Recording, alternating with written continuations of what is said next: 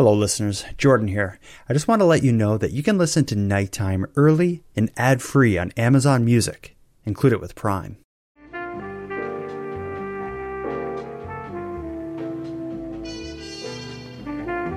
You are listening to Canadian Gothic, a series by the Nighttime Podcast.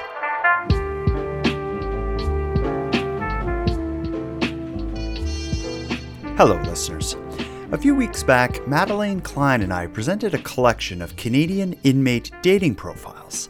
And, well, I heard from a lot of listeners who were shocked that this kind of service is provided to inmates and that these profiles are being hosted on the internet. Well, to them, I say duct tape your laptop shut and smash your phone. The internet is nuts, and this is just the tip of the iceberg. Now, I also heard from a lot of listeners who, well, for lack of a better word, enjoyed the prior inmate dating profiles episode. And to them, I say buckle up. In this episode, by popular demand, Madeleine Klein and I will unpack yet another collection of Canadian inmate dating profiles. And in this episode, we're going to focus on inmates who have been categorized as dangerous offenders. So let's not waste any time. Let's get into it.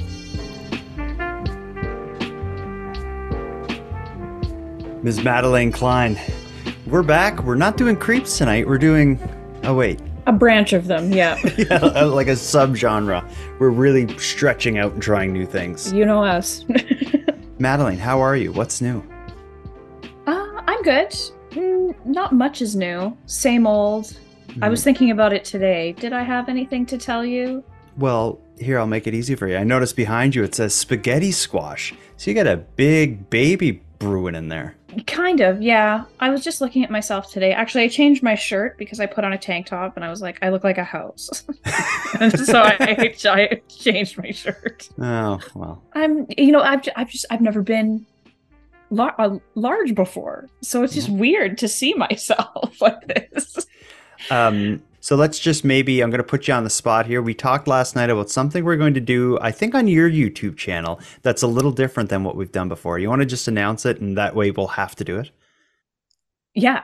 So we're going to do, we haven't discussed logistics yet, but we're going to do either like a watch along or an after show for American Horror Story Delicate, which is going to be amazing for so many reasons.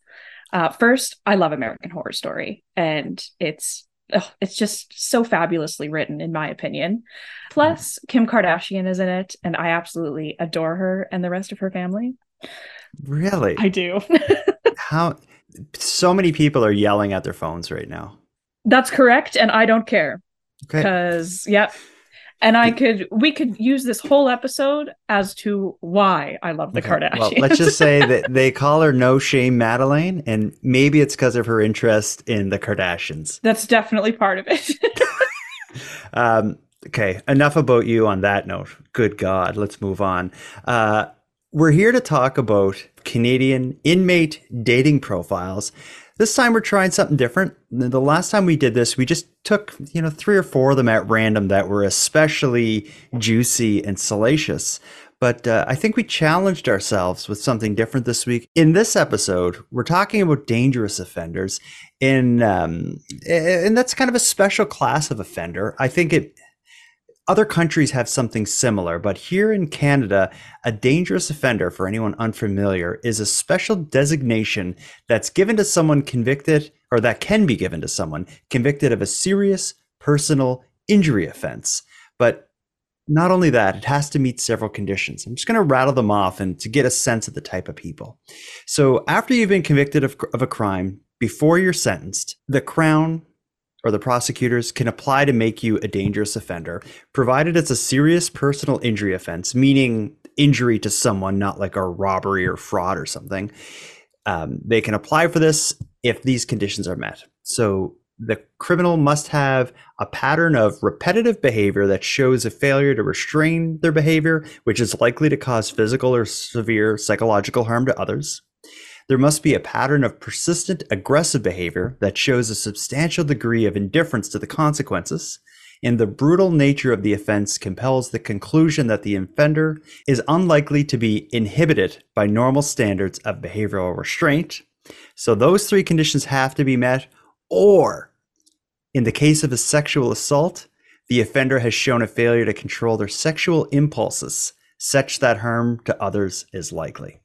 So basically, the type of people that get labeled a dangerous offender is someone who has done it and will continue to do it regardless of consequences. They cannot control themselves, be it a sexual offender or just, a violent maniac, basically with no ability to stop themselves despite understanding the consequences. And like they don't just dole these sentences out. Like if you're classified as a dangerous offender, you're You're a bad dude, yeah, or like do that. for example, Paul Bernardo is a dangerous offender. Mm-hmm. And I'm pretty sure that didn't even need to go through like a channel of people. They were like, "Oh yeah, no, he meets the criteria. We don't even have to open the book." Mm-hmm. But he would be one where he was convicted of many sexual assaults, brutal in nature, a pattern of it over and over again, obviously unable to control himself. Even after the cops were turned on to Paul Bernardo, he still continued doing his crimes. To get a sense of the amount of dangerous offenders, between 2019 and 2020 in Canada, there were 874 dangerous offenders. 85% of them were in custody, and 15% of them going through a conditional release. So they were out of prison, but under strict orders and whatnot. Not all dangerous offenders can get out of prison. That's a kind of a unique aspect of it. When you're labeled a dangerous offender, there's different sentencing options that the courts have. Basically, a dangerous offender can get an indeterminate sentence. Basically, you're in prison until we say so. So in Canada, you get a life sentence. That means 25 years. But if you're a dangerous offender like Paul Bernardo, you can rot in there until you die for indefinitely.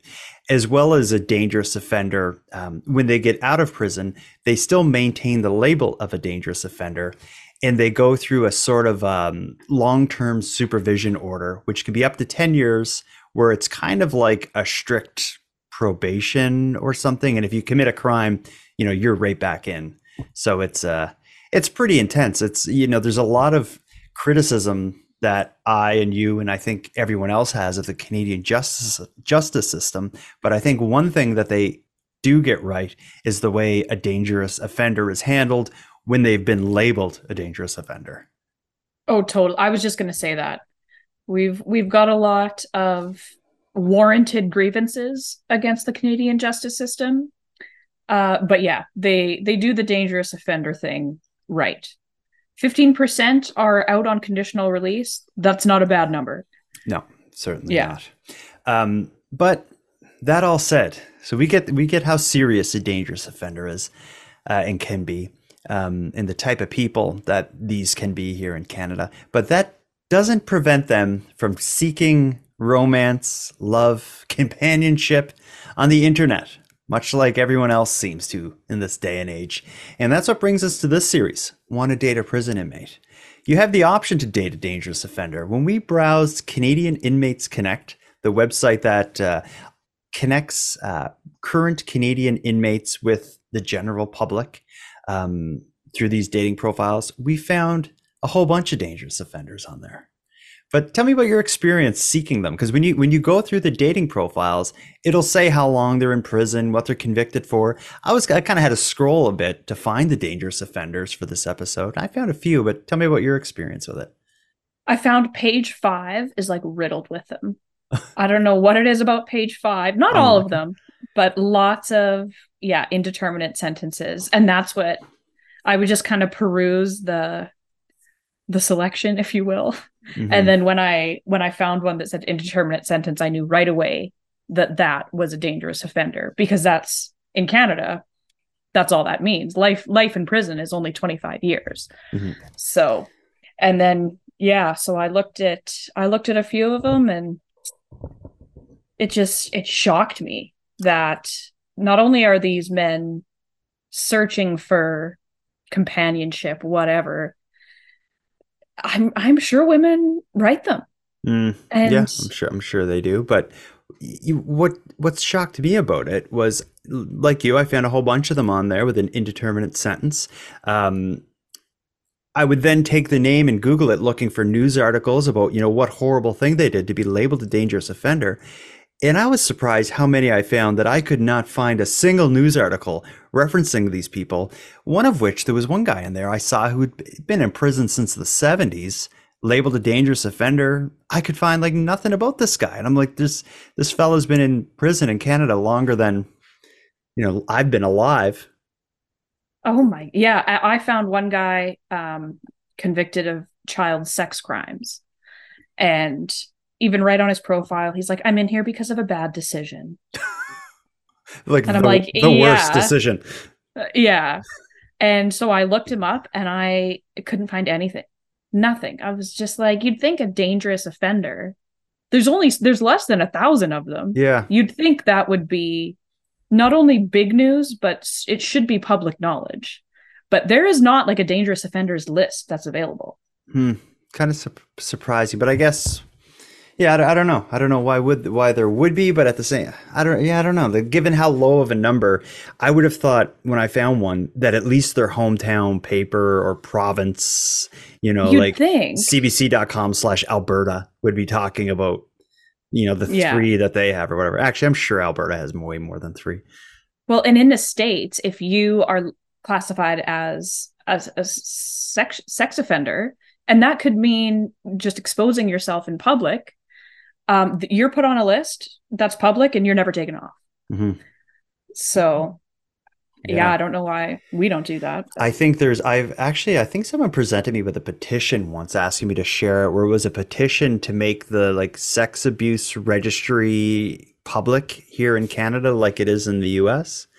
I remember there was discussion about it once upon. I'd want to know if someone lived near me that was on that list. Well, absolutely. It's kind of like Clare's Law.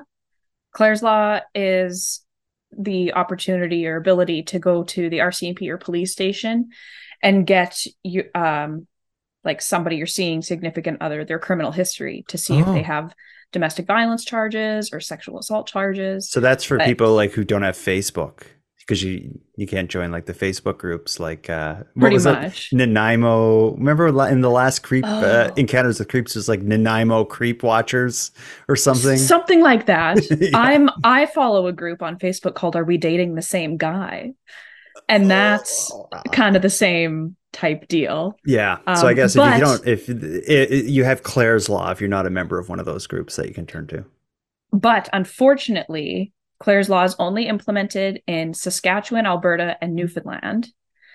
And even more unfortunately, even if you're on one of those groups, not everyone's charged officially. That's true too. Yeah. So, yeah. Wow. Interesting. Let's get into it here. We have 3, should we call them bachelors? Eligible bachelors. Let's just call them Canadian inmates. Okay. I like that. That's a little better. Sorry. Dangerous offenders. We have 3 dangerous offenders to highlight for the listening audience tonight. Not because we think you should date them. We don't even think you should consider it. But we want you to know what they did and what they had and how they present themselves in the context of a dating profile. It's such a weird context to view a dangerous offender. Say what you want, but like if I were inclined to write an inmate, like I could forgive drug charges or like Grand Theft Auto charges, That's you can rehabilitate that. Mm-hmm. But like murderers and dangerous offenders and rapists, why would you choose to write one of those people? Yeah. Mm-hmm. It's a real tough sell. Yeah, exactly. And when you only got like 2 paragraphs in your dating profile to like explain away, the dangerous offender classification and the charges of, child sex, all this stuff. Yeah, it's a tough sell, but there's people out there. There's people out there who's willing to pitch it, and we're going to hear about them.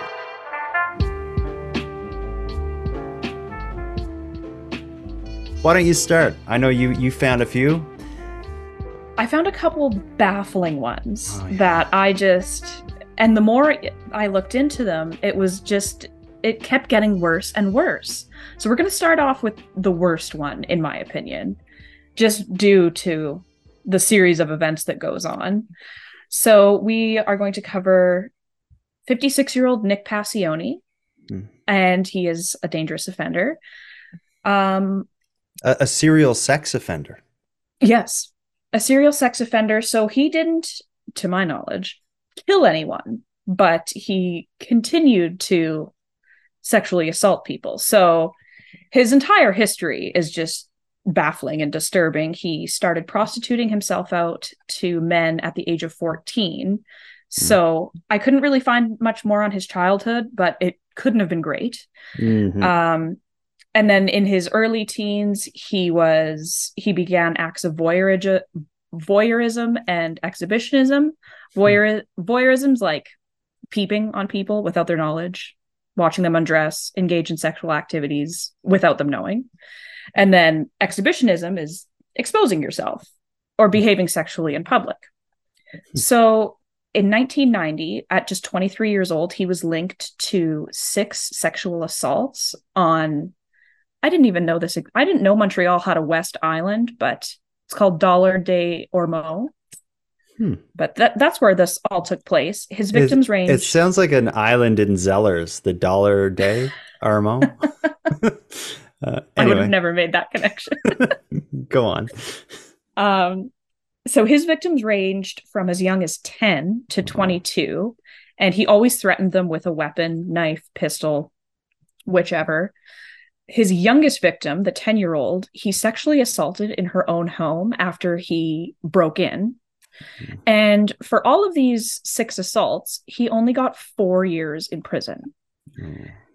So, and, the good old Canadian justice system, on TikTok, someone said it's not a justice system, it's a legal system. Yeah. And I really liked that. I was like, yep. Anyway, so in 1992, he got day parole for whatever reason. And in August of 92, while out on said day parole, he committed yet another armed sexual assault. And at this time, he was in therapy for sex offenders. Yeah, because the way our system wasn't working. Yeah, the way our system would normally work, and what we criticize them for is, you get out and way too early. You get your long leash back. You get this kind of therapy that's somewhere between voluntary and mandatory. So he would have been going through that, probably living in a halfway house or something, and went right back at it. So thankfully, his sentence was extended 3 years for this attack. So that's a total of 7 years. And then so when the end of his sentence was approaching, the head of a clinic for sex offenders warned the court that Passione would reoffend as soon as he was released. Okay. That's not good. So that's like the electrician saying, like, don't even plug anything in. There's going to be sparks flying out of this thing. Exactly. Yeah. And this is why the dangerous offender classification is so important, because had he been a dangerous offender then, they could have said, okay, perfect, we won't let him out. Mm-hmm. But in late 1997, his sentence comes to an end and he's released, but he's placed under video or police surveillance for 1 month. And he doesn't waste any time, because during this 1 month, he visits peep shows, which I didn't even know were a thing in Canada. I know they're a thing in Europe, but... What a peep show would be like going in a place where you pay to like look through a hole and see someone undressing or something. It's kind of like yeah. It seems like a complicated strip club. That's right. I've only, like, mind you, I haven't been a ton of places, but there were some in Amsterdam, which I guess isn't that surprising. But like in Montreal, the West Island of Montreal. If there's anywhere in Canada that's going to have something freaky like that, it's going to be Montreal. That's true. It's truly the Vegas of Canada. Yeah. Anyway, so at one point during this 1 month, he was approached by 2 officers when they noticed he was following 2 young girls. They stopped him, searched him, and in this search, they found in the bag he was carrying a pornographic magazine and a knife. Okay. So that's not good. Because of this incident, he signed a peace bond, putting certain... I don't know. It's like a Kids in the Hall. The Kids in the Hall had this like sketch about cops. This is Yes, exactly. it's like, what? But I guess that's the shitty thing about our legal system is like, I guess it's not illegal to carry around porn and knives. I know it's just, but when you think of it in context, it's like, come Well, on. right? Mhm. But he wasn't a dangerous offender yet. Yeah. So yeah, he signs a peace bond, putting certain conditions on his movements, whatever the hell that means. And how they convinced him to sign this peace bond is beyond me. Mhm. But regardless, he quickly violated said peace bond. He broke into the apartment of a woman he knew and assaulted her when she arrived home. Okay. So that was enough to put him back in prison, which is great. And on August 30th, 2000, he was officially declared a dangerous offender.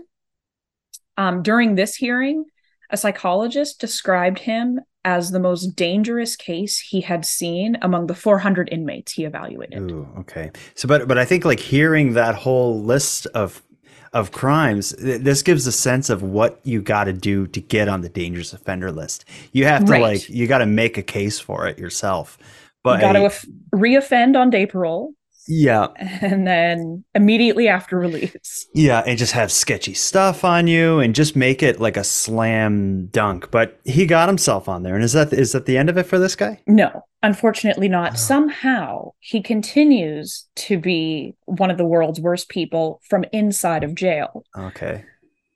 So between 2001 and 2002, so just like a year after he was declared a dangerous offender, it was found he was in correspondence with a man named Angelo Colalilo, who I've also never heard of. Okay. But this man, also from Quebec, is a serial rapist, murderer, and arsonist. So they would exchange these like twisted letters detailing sexual assaults and murders. Wow. So he's in prison, able to send letters to another awful person. That's shocking. Well, and we later find out that the prison inmates, their mail is opened but not read.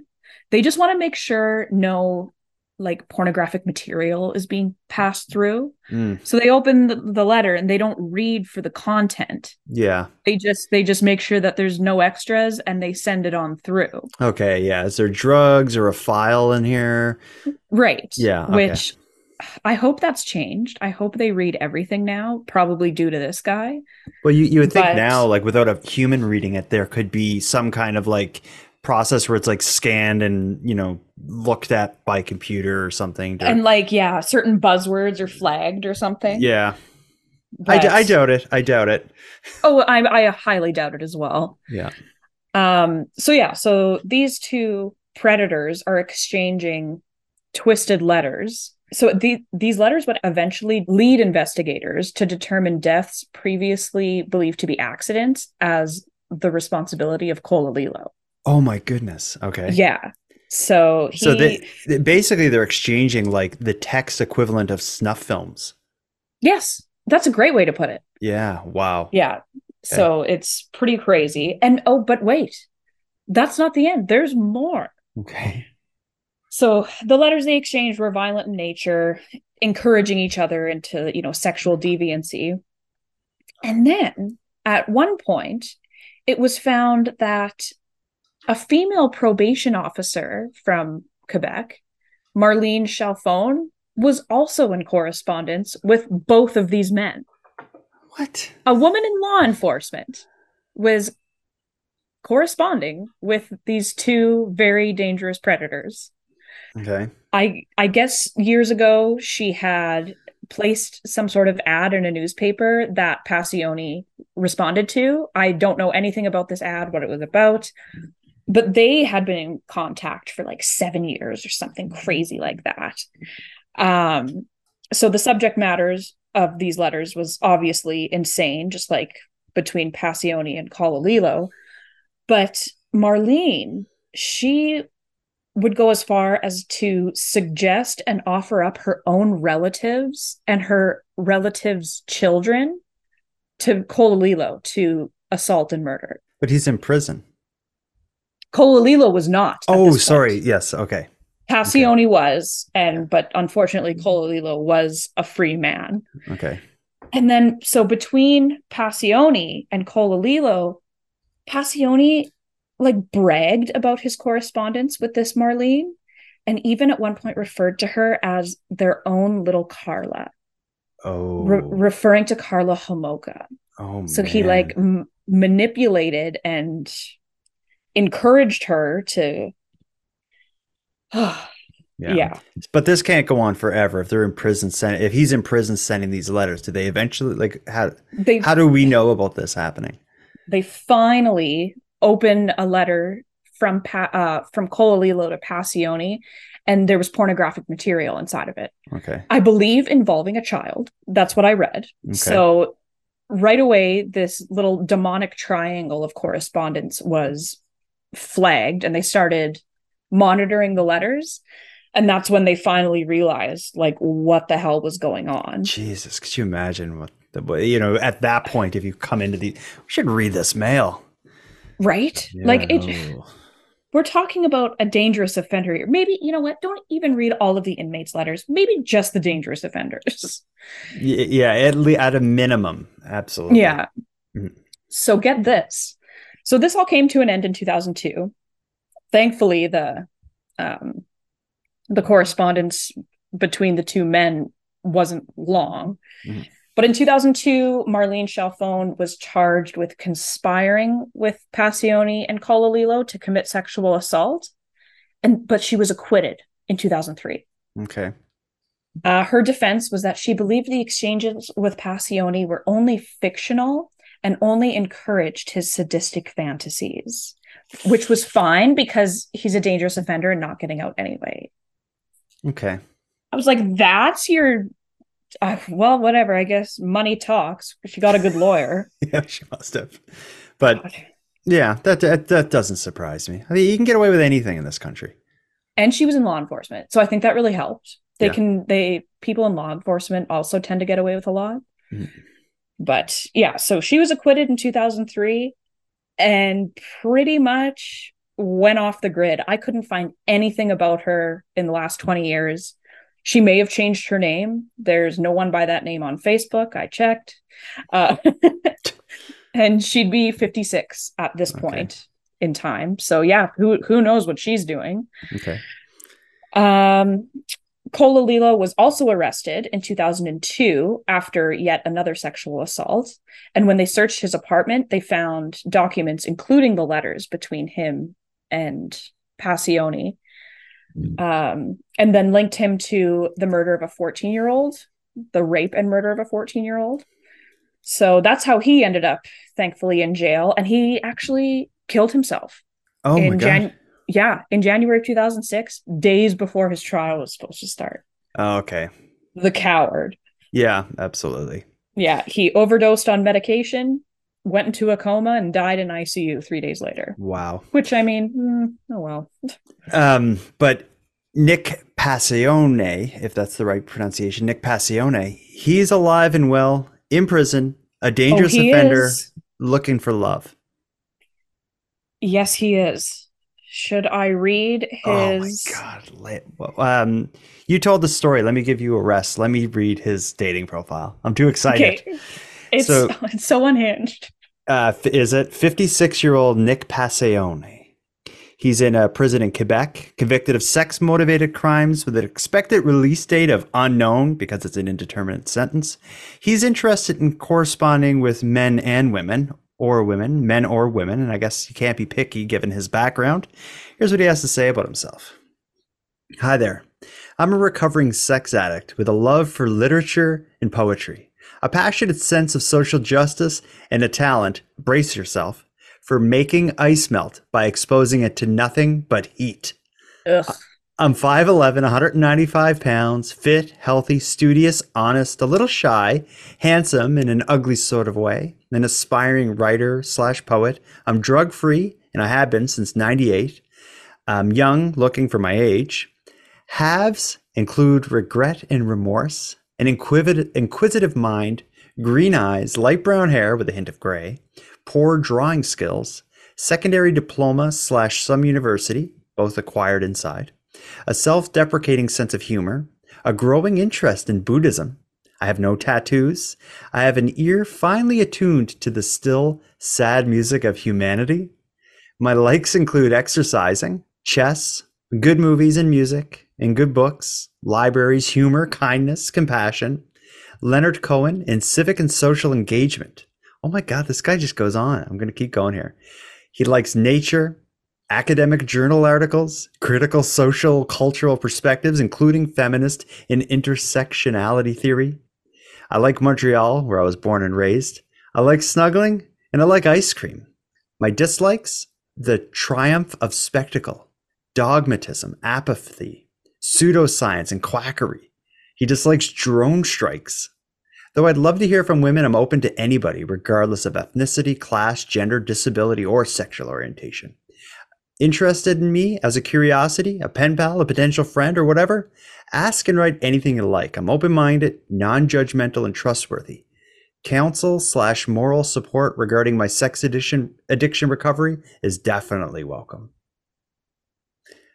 I want to note that for anyone listening, Jordan can read. That's how it's written.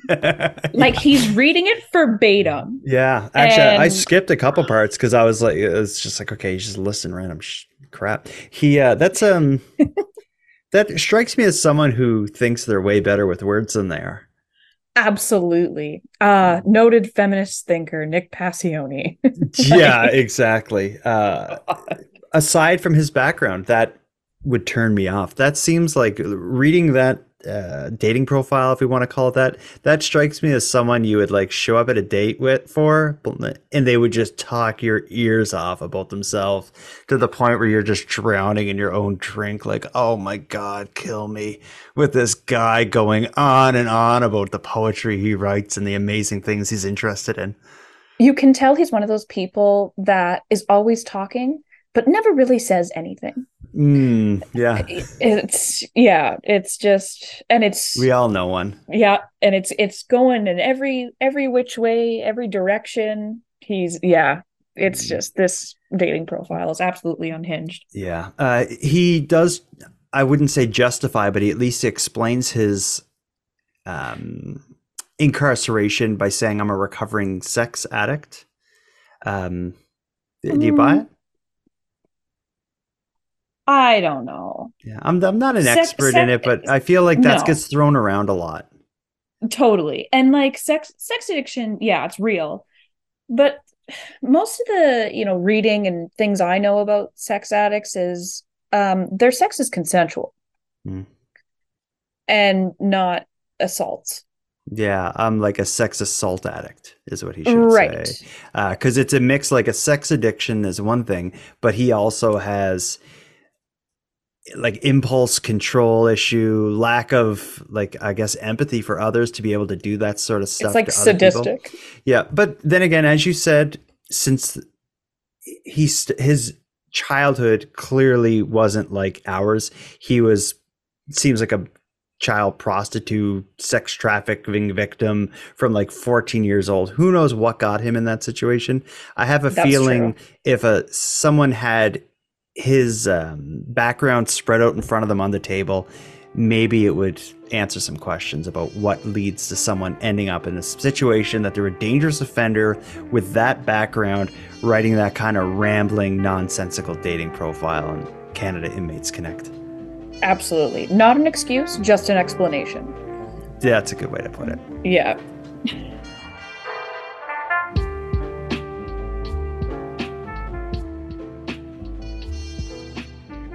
Let me take you for a ride here. A ride called The Story of Keith McPhail, the Child Abuse Vigilante. And this one's a roller coaster because the story I'm going to tell you about, the profile I found that sunk its teeth into me, it involves two dangerous offenders, and it's crazy. So although the person we're going to be profiling is named Keith, I'm going to start with a whole different person altogether and tell you the story of Selva Subaya. He is someone who, there's been documentaries about this person, a book written about him, I believe, articles written about him from all over the world. He's a high-profile criminal, but I have never heard of him until I stumbled upon this story today.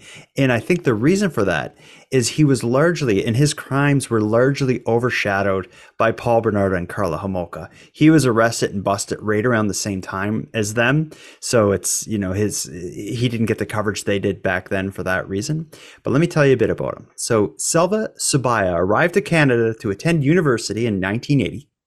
During his time in Canada, during the time in Canada where he was a free man, he obsessively lured women to his home using a variety of schemes. He'd pose as a modeling scout or a movie talent agency. He was publishing ads offering to sell exotic pets, posing as a lawyer, posing as a diplomat, and posing as a dance instructor or dancer, both. And the whole point of it was to get himself alone with women. At the point that he'd offer them a beverage that was drugged. Once the drug took effect, he would rape them and take photos of said sexual assaults while they were unconscious. His crime spree seemed to start not long after he arrived at Canada, but it ended in 1991 when police captured him.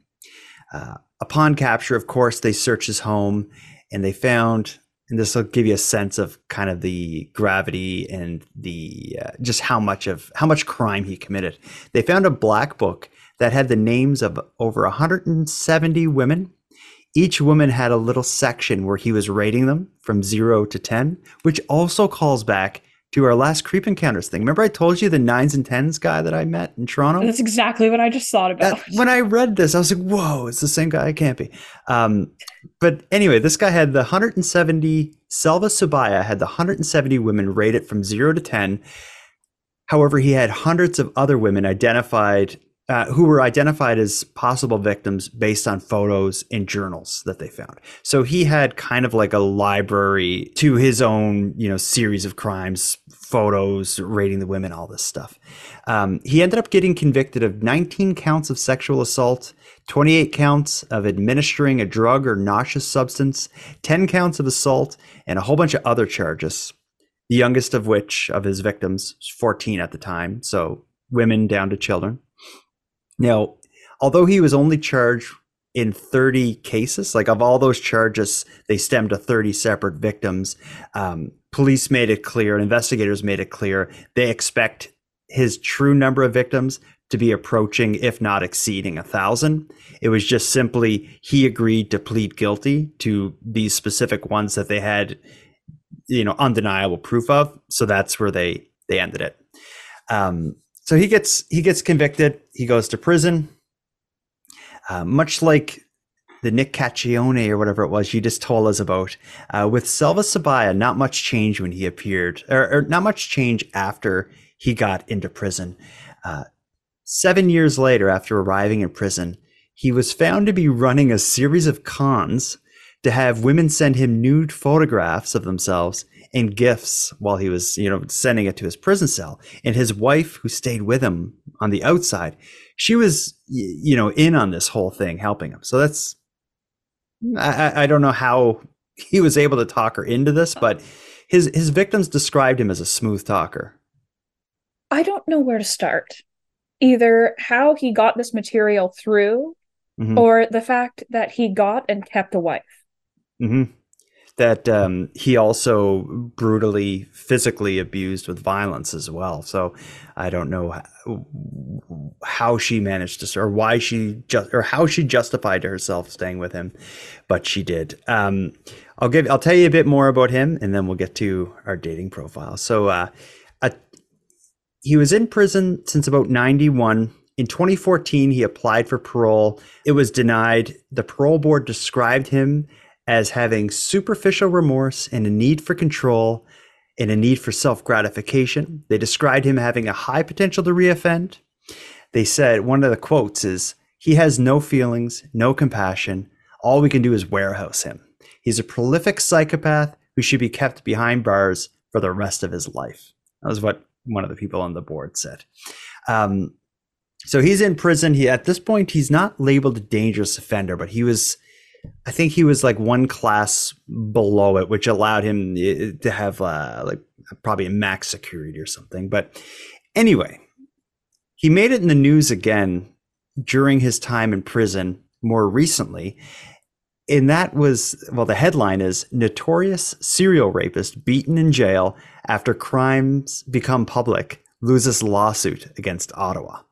So he gets beaten in prison, and as a result, he tries to sue the government of Canada. I'm just going to read you a short excerpt of this article, and that'll introduce the person who we're actually going to be talking about. So here's this article.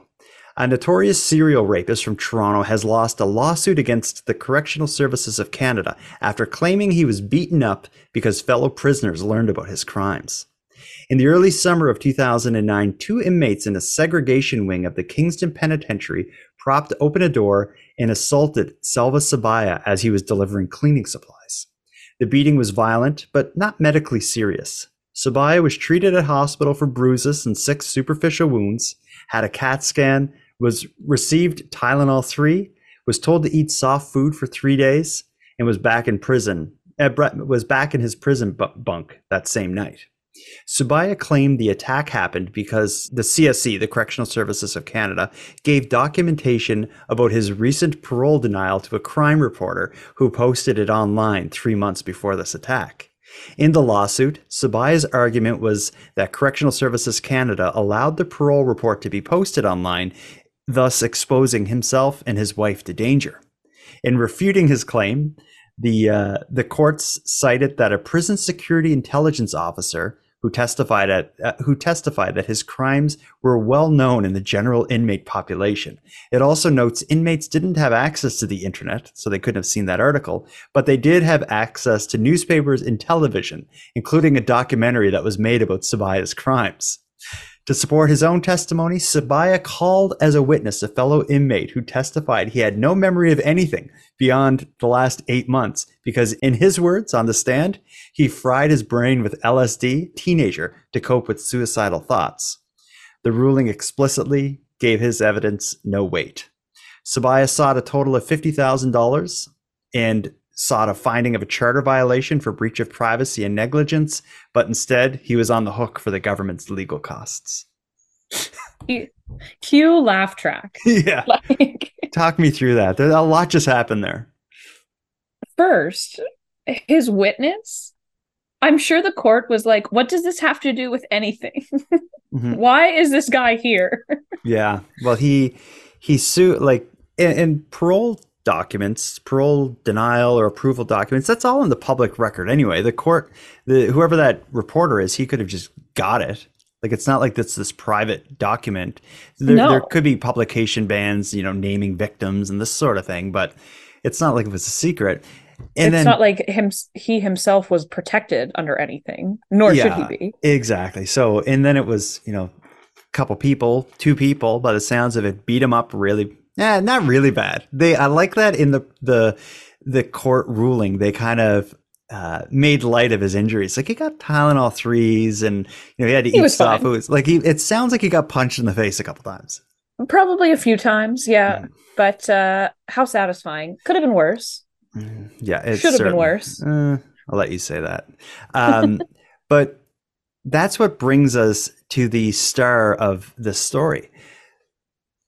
I called this segment the story of Keith MacPhail, the child abuse vigilante.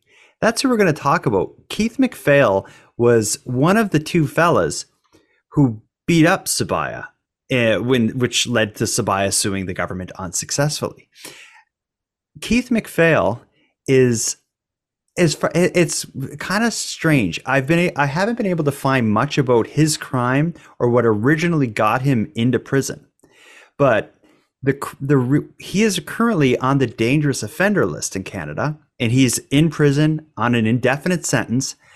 And the crimes that made him a dangerous offender is numerous institutional assaults on child predators. So they call this guy the child abuse or child sex assault vigilante. He's basically in prison, labeled a dangerous offender because he's beaten up people like Sabaya so many times in prison.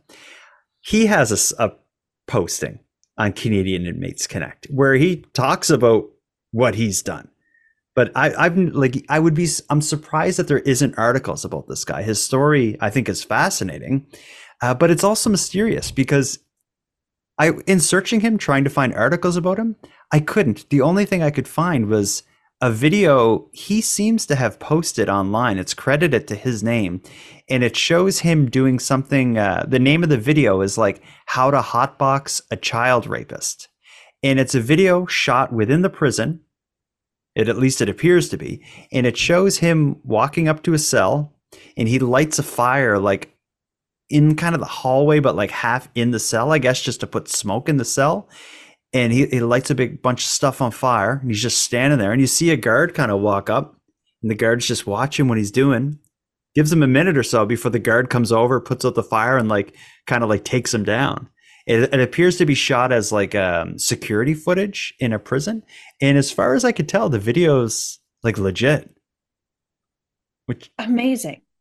Why is it out there? Like, right? Well, and I'm confused because we can't find why he was originally in prison. Mm-hmm. I can only assume that it was a minor charge, drugs, whatever. But if you commit more illegal activity in jail, you're going to get a longer sentence. Yeah. And when you look at the conditions that can make you a dangerous offender, it needs to be this repetitive thing that you can't stop despite knowing the consequences.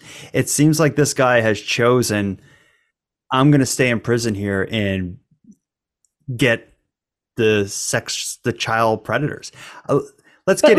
Free this man. Like clearly someone on the board doesn't like him because I need to know more before I call for freeing him. But that's true. let's listen to his dating profile. Okay. So this is how Keith MacPhail, the vigilante, describes himself. So first of all, he's in prison in Quebec. He's convicted of, and it says designated a dangerous offender for numerous institutional assaults and child predators. His expected release is indeterminate sentence, so never. And he's interested in corresponding with women. So here's his profile. Actually, maybe you, since I read the one for the story you told, if you have it in front of you, you want to read it? I do. Okay. Let's go for it. So it's got a title. It's like the only profile that's got a title, and it's titled A Lifer's Profile. And it reads, serving a life sentence has come with a lot of obstacles. Time itself is the real punishment. As the calendar days pass, all those most important to you will fall weak to this lifestyle. I've lost so much in the last 20 years. I've been able to remain humble, and still today my biggest weakness is my kindness. Living in a concrete jungle, I've had to defend myself with severe violence. I've never really fit in. I'm a bit of a loner. I'd rather play Nintendo or write letters than play sports. I think that I'm a gentleman with honest intentions. The last 7 years, I've excelled. I've completed all my programs and stayed with a positive lifestyle. I'm now allowed to stand in front of a parole board every 2 years. I'm a curious man who enjoys that connection with a female. A little flirty can be fun. I'm very playful and value doing the little things. I've learned to cook decent food. I'd love to show you my new skills in the kitchen. I look forward to spending time cooking. I just need that smile while I finish the dishes. I'm a bit of a clean freak, so relax. I like to smell clean with a Kodak moment. What does that mean? Yeah, I read that one a few times. I like to smell clean with a Kodak moment. You know what I think? Oh, you know what? In the context of his last few sentences, he says, I look forward to spending time cooking. And here's what he's trying to say. I just need that smile when I finish the dishes. I'm a bit of a clean freak, so relax. I like to smell clean with a Kodak moment. But I think what he's saying is, while you smile at me, I want to smell the clean kitchen. Okay. So he's going to cook for you. And then while he's cleaning the dishes and the kitchen's clean, he's going to look over at you smiling at him, and he's going to smell like, I don't know, the lemon from whatever he cleaned the countertops with. The bleach? I don't know. It worded funny. Anyway. It is. Yeah, go on. I'm confused and lost as of today about release plans. I need some guidance or support. Parole will be a challenge, but those who know me would say that I'd never give up on the opportunity. Halfway house, next step. I have my own money and pay my own way. The great pleasure in life is doing what people say you cannot. Pleasure is the only thing to live for. Nothing ages like happiness. If you put judgment aside and send a note to my address, I will always respond. If you need more info, you can Google me. Keith Angelo McPhail. I'll tell you though, You, you can Google him. You're not going to find anything. yeah, maybe that's why he put it. Yeah.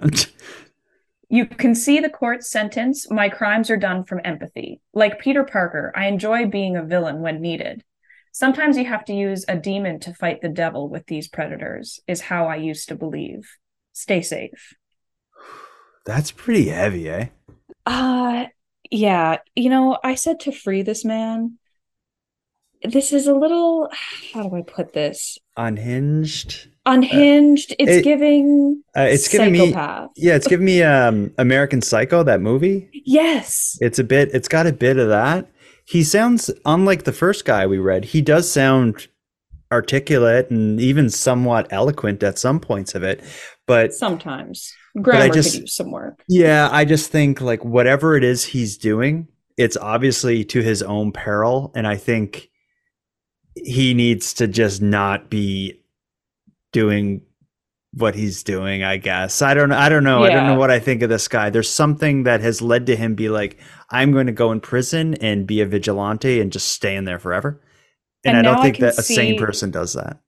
right. And now I can see why he was classified as a dangerous offender, because it sounds like he's like, yeah, and I'll keep doing it. Like I'm doing it out of empathy. And, I'm only targeting the bad guys. So sometimes violence is needed. And he's been doing And this since before the show Dexter. I may add. oh, I probably, Mhm. I assumed that. Yeah. Maybe Dexter is loosely based off him. Mm. That's could be. You never Well, know. I don't know. They ever would have found out. I had never heard of this guy, and you would think the story of this dangerous offender vigilante, child abuse vigilante, that'd be something people who are into Canadian crime stories would know about. I had not heard of it until I came upon that profile, and I'm like, what a weird profile. What did this guy do? And then I found him mentioned in the Selva Sabaya documents. The only reason he is really mentioned on the internet is because one of the many people he beat up in prison was a higher profile sexual assaulter. Well, and it's not like he kills anyone. He just assaults them. That sounds weird saying, Who but knows though? like Maybe he has killed people. It's there's maybe very little online. Like I said, I was even using the Internet Wayback Machine, which allows you to find old articles that aren't on the internet anymore. I couldn't even find anything with that. Like nothing about this bizarre. guy. Yeah, it is totally bizarre. But Well, and people love when predators, especially, get what's coming to them. mhm. So I'm surprised his other assaults haven't been more noted in the media. Yeah, just because for the media it would be like it'd be not clickbait, but it'd be just like click farming. If you did an Yeah, article about, the Canadian child abuse vigilante who's been in prison for 40 years, it'd be like 6 pages in Maclean's magazine or something. It'd be people would read that. right. Yeah, that's just boggles me. And I know you can't fight evil with evil, Mhm. but like I've always said, like eye for an eye, man. If you are especially a child predator, whatever happens to you that's bad, Mm. I you're gonna Karma's a you're gonna have a bitch. hard time getting sympathy from me. Yeah, karma's a bitch. So That's a lot of people say that, and there's a good reason because it yeah, is. exactly. And Taylor Swift So sings about it even. oh well, So then it there you must be go. true. I guess Taylor Swift supports this kind of activity. I guess that's what that means. Yeah. Let's go on to our last dangerous offender bachelor. God, this guy is also unhinged, Well, this is a night of unhinged guys looking to get I letters guess. from Well, you. we're talking about dangerous offenders, so Yes, you asked for it. the story of Kevin Cole from Niagara, Ontario. So his crime that led to being declared a dangerous offender happened on September 15th, 2015, but he has a super lengthy criminal record that stems back to the 90s, which many of these men do. Yeah, which you have to become a dangerous offender. Right. You don't do one thing and become one. Yeah, otherwise they'd be doling out these sentences left and right. Mhm. So in September of 2015, Kevin Cole entered a Canadian Tire to shoot up drugs. He was going to use the washroom to do so. On his way to the washroom, he came across a 19-year-old female employee and lured her into the washroom under the guise that he needed help with something. Oh, shoot. He forced her in, locked the door, and brutally sexually assaulted her for like over 20 minutes. And all of this while he was threatening her with a syringe full of drugs. Oh my God. You know what? I would rather a maniac, drug addict kind of person, I would rather them shoot me than Right? poke me with a syringe. The idea of that is so horrifying. That a horrifying event just turned somehow more horrifying Yeah, because you don't it's know what's in there. yeah, imagine if like this is so bad that you, as you're describing him luring an employee of Canadian Tire into the bathroom, sexually assaulting her for 20 minutes. I'm disgusted. And then it's like, and threatening her with a drug-filled syringe. It's like, what? Like, how can you make that sentence worse? And that's the only way how. The next Yeah. would be like showing her photos of her deceased parents. You know, Yeah, so, like, exactly. what else could Ugh, it be? poor Okay, girl. yeah. So he flees the scene, and just after 8 p.m. that same evening, he broke into a woman's house who also works at that Canadian Tire. What? Yeah. So I don't know for sure, but he had to have known her. Hmm. So he breaks into this woman's house and she comes down from putting her kids to bed and finds him just standing in her living room. And she was like, "Oh my God." So she could tell he was on drugs and just told him to get out. So I guess he did. He just left without incident, I'm gathering. But at this point, she didn't know about the assault that had just happened at her place of work until someone came to her house, knocked on the door, and said, like, "This just happened at your work. I want to make sure you're not working." So right away, she's freaked out and she assumes that he went there originally to find her, which makes sense. He Mhm. came to her house right after. So after she finds this information out, she immediately calls the police. Luckily, somehow, Kevin Cole is still in her backyard at the time she calls police. He ends up stealing her bike and fled that scene, but was arrested, thankfully, very shortly after. And so that was the crime that officially declared him as a dangerous Okay. offender with good reason. Yeah, that'll do it. Yeah. Yeah. Oh, the syringe just freaks me Yeah, out. it's like the movie. It's like something from the movie Saw or something. It's just that brutal. Right? Well, and like his poor victim at the time, she didn't know if it was drugs, if it was battery acid. Like we don't know what was in that syringe. Even if it was nothing in it, even if it's like I poked Yeah. myself with this first, I'd still be. Oh my God. Yeah, Yeah. it's not only what's in it, but like where that needle has been before. Yeah, Ugh. certainly.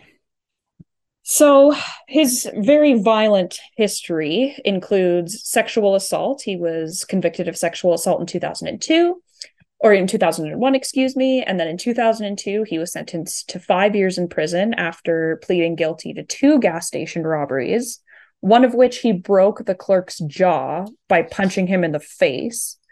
And he punched him so hard that the man needed surgery and he had to have 3 teeth removed. Hmm. So, yeah, that was an assault. Mhm. And then in November of 2006, he was arrested and charged for criminal harassment after confronting a 40-year-old woman who was out for a run training for a marathon. Hmm. Not really any more details on that, but like criminal harassment, he didn't just say hello. Yeah. Yeah. So all of this horrible behavior has been blamed on his drug use. He says, this is the reason I am the way I am. And then his dad tried to blame a head injury he received playing football in 2009.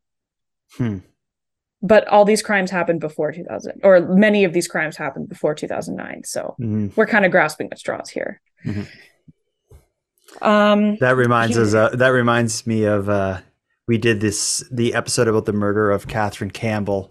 The man accused, Chris Garnier, a part of his defense was he had PTSD from accidentally killing her. And Yeah. that was the case where his defense was it was rough sex gone wrong, which led to her being killed. He put her in a compost bin and wheeled her, downtown Halifax. Basically, his defense was it was just rough sex gone wrong. It was an accident. I had PTSD from that and moved her. It's this guy. It's just a head injury. Ugh. Also on Canadian Inmates Connect. Yeah, actually, Chris Garnier has a profile there. Just Don't all run at once, ladies. God. So yeah, Kevin Cole was classified a dangerous offender, and he thankfully is not out yet, I should say. He did try and appeal his indeterminate sentence just last year in 2022, stating that his addiction issues could be properly managed. The 3-panel judge basically said absolutely not. They noted that Cole's drug use was, quote, the source of his violent criminal conduct and had continued despite multiple treatment interventions. So that means even after numerous attempts at drug treatment, he couldn't conquer those demons, and he just continued to commit those violent crimes. Which is the point of the dangerous offender thing. That being labeled a dangerous offender isn't a punishment. It's to protect the public from people who can't control themselves. And this guy has proven time and time again that it's a problem and he can't control it. Right. And the articles I read mostly blamed a cocaine addiction, or like being on cocaine a lot. Wow. And like I know of many people who have done cocaine, and lots of it, and they've never done stuff like this. So I don't really think that's an excuse. Like, drug use, really? Yeah, it lowers your inhibitions, but that's not normal behavior. Not like pull someone into the bathroom at Canadian Tire. No, absolutely not. And clearly he was using some sort of injectables. Yeah. Ugh. But the world isn't done with him, because he's on Canadian Inmates Connect. He would like to hear from specifically women. You ready for me to read his profile? Lucky gals. Yes, I am. Kevin Cowell, who is living in the scenic Atlantic Penitentiary in New Brunswick, who was convicted of, he doesn't just say what he did. He says shamefully sexual assault and bank robberies. His expected release date, of course, is indeterminate, and you'd like to hear from women. So here we go. Hey, my name is Kevin. I really enjoy sports and physical fitness. I have the body type of a football player with wide shoulders and a muscular chest and arms. I like going to the gym and playing basketball or just shooting some hoops. I'm looking forward to getting out in the big yard this summer so that I can try and learn to play tennis. Surprisingly, they have a ping pong table, and I'm okay at playing that. I like to have fun and try not to take life too seriously. The majority of the time I have a smile on my face, and I look for the humor and the weird and funny things life throws at me. Like my dangerous offender designation. At the moment, I'm doing a correspondence course with Grace Pacific University. It's a great ad for them. It's a 1-year Christian counseling course. When I win my appeal in a few years, I'd like to volunteer or work at a drug and alcohol rehab facility. Yes, work with the vulnerable. I shouldn't be editorializing this. Let me just read it. I've been able to get and stay clean from drugs. He's in prison. Did you have a choice? Yeah, it was way easier in prison. I've realized. After a real long battle with addiction, which included multiple arrests for bank robbery and led to decades of being in jail and prisons, they say you can only keep what you have by giving it away. So I'd like to be able to be positive and knowledgeable. To be a positive and knowledgeable support to others with addictions in the hopes of saving them from the hell so many addicts have already gone through. As you can imagine, prison can be quite lonely at times, and I'd love to meet someone I can write. It'd be great to get to know someone. I have a lot of fun and humor, not to mention positivity and love inside me to pass along. I have lots of time to write and lots to write about, so please write me. I'd love to get a letter. It's a Comes off a little desperate at the end, but And like you like I read these before I look and see what they did. Mhm. And yeah, that last line like kind of made me feel bad for him. Yeah, it's just Like like I'm lonely. Like he's lonely, I would like to yeah. get a letter. Um, But like I need to stop doing that. yeah, it's No sympathy. well, I it's easy to laugh at them and like cringe at them and stuff, but it's each one of these people, of course, has a story. And if it was, no, I'm not going to say if it was a family member or loved one because I don't think anyone in my family would ever do this sort of thing. So I And you take know, that back. even if they did, I will unfriend, uncousin, unbrother Cousin. someone so quick. Like they Well, did stuff like this. yeah, and I think that's fair. Yeah. Um, wouldn't write to him though. What's your other than coming across as a little like sad and lonely in his write up there? Any other takeaways from that? Well, first they always find God. That's just It is true. Eh? Is there like what happens in prison that, or does it just look good? Maybe it gets pity of if there's someone on the parole board who's deeply religious. Maybe it helps. well, and like textbook abuser, not only finding God, but the alarming sentence for me was when I win my appeal in a few years. Yeah, the power You're of positive thinking. you're pretty confident. Like Hmm. you're a dangerous offender. Do you know what that means? Hmm. I and you were just laughed out of the parole board room. Hmm. Like when I win my appeal and then wants to go on to work with vulnerable people. Just like, you're not going to fool me Yeah, when I he did when he that. did with the last line. Yeah, that didn't sit well. I get the idea. Like if he is like it could look good, you're recovered, you're helping people, but at the same time, I don't know if that's Yeah, the type you're of not in job. jail for drug charges. Yeah, certainly. You're yeah, you're a serial sex offender pretty much. His like that last kind of couple sentences there strike me as someone who doesn't get a lot of mail in prison. Like I'm sure these people get letters, but his to me it comes across as like, please, someone out there. Like I'm so alone. Someone write me a letter. Could be just a tactic. Maybe he has lots of women writing him and he just wants more, Mm, like a you true know? con, like a con artist right to the end. Yeah. Like how Bundy would like fake an injury to get a woman near his car. Yeah. Well, you could be right. These we just had gone through three insane stories that end with dating profiles. There are infinite others. Tonight we did dangerous offenders. When we do this again, what should we do? Should we theme it like this? We could.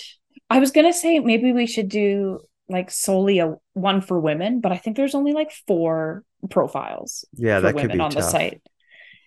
So Um, we'll brainstorm. why don't we just after scrolling through the site, we could easily theme a few episodes on people whose pictures they're shirtless and like flexing and covered with tattoos. Do you want to do like shirtless tattoo flexers? We have our pick of the litter because you just described about 85% of the Yeah. profiles on there. Um, which there was, I saw several profiles as well where the little picture they include is like they have like a handful of like bills. It's like, I don't really get that flex, but whatever. I'm probably And not the well, target market. clearly they can use photos from before they were in prison. Mhm. Because yeah, the one guy had a cat, and I'm Mhm. pretty sure you're not allowed cats in prison. Um, what just popped in my head is I would also like to theme one on people in prison whose dating profiles talk about their the music career they hope to launch when they get out of prison. I saw quite a few of those as well. Yeah, I saw a few of those. Yeah, And that well, we they got get. lots of time to write, so Yeah, certainly. Well, I've heard from listeners the last time we did this, people enjoy hearing these stories, so we'll keep doing them. And I know your TikToks have done amazing. The lunatics on TikTok, which is what exists on there, they enjoy hearing about this. they do. They well, and can you blame them? And I said this last time, but some of those people are so funny. Like one commenter said, why write an inmate when you can get a narcissistic psychopath just on Tinder? They're everywhere. That's a good point. Yeah, they already got the market cornered. Yeah. They're like, these just sound like normal profiles. That is too funny. I got a lot of, they always find God. Yeah, it's so true. Well, Madeleine, this has been a blast. We end this with what's coming next for you, other than growing a healthy, happy baby that we're going to celebrate this Christmas. What else is coming for you? I've got 2 videos that I just need to edit and publish. I'm still in that process. Well, we look forward to whatever it is you put together when you finally edit these videos you've been talking about for a month. What word am I looking for? I don't know. Inspiration, motivation. That's it. But what's coming next is we're going, whenever when American Horror Story comes on television, we're going to be September talking 20th. Oh, that's just, how many sleeps is that? That's only like 12 sleeps. Yeah, it's my brother's birthday also. So okay. Well, we'll share we'll share 2 weeks from yesterday. 2 weeks from yesterday at the time of recording. We'll share info on it when we do it. It'll probably be something that we'll stream on your YouTube channel probably, and I'll probably release them on the Nighttime Premium feed as podcasts is likely what we'll do. So if anyone listening who's into or plans to watch American Horror Story, watch it with Madeleine and I. I haven't seen the show since like the 1st or 2nd season, so I'm excited to see what I've been missing all these years. And if you're, I might rewatch my favorite seasons just to get ready. Okay, well, I'm excited for this. But let's wrap this up, Madeleine. It's, as always, it's been a blast. It has been fun. It shouldn't have been, but it was. We're sick people. That's okay. We all have our vices.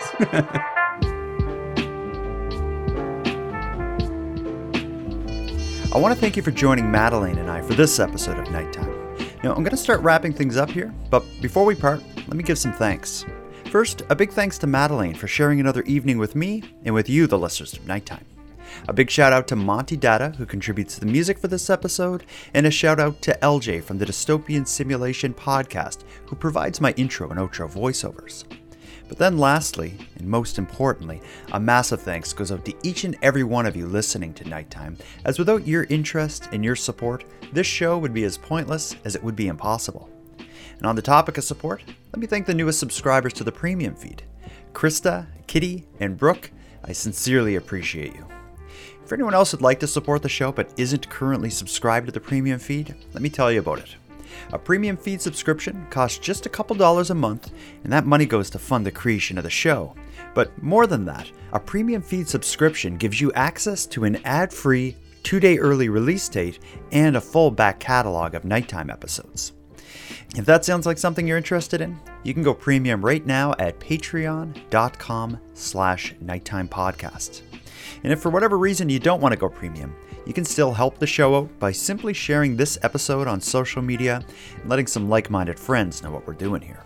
If you have any story ideas, if you want to give feedback on the show, or submit a question or comment to be aired and responded to in an upcoming episode, you can do all that and more at nighttimepodcast.com/contact. We hope to hear from you. But until then, take care of each other, hug your loved ones tight, and let us know if you see anything weird. The Nighttime Podcast is written, hosted, and produced by Jordan Bonaparte.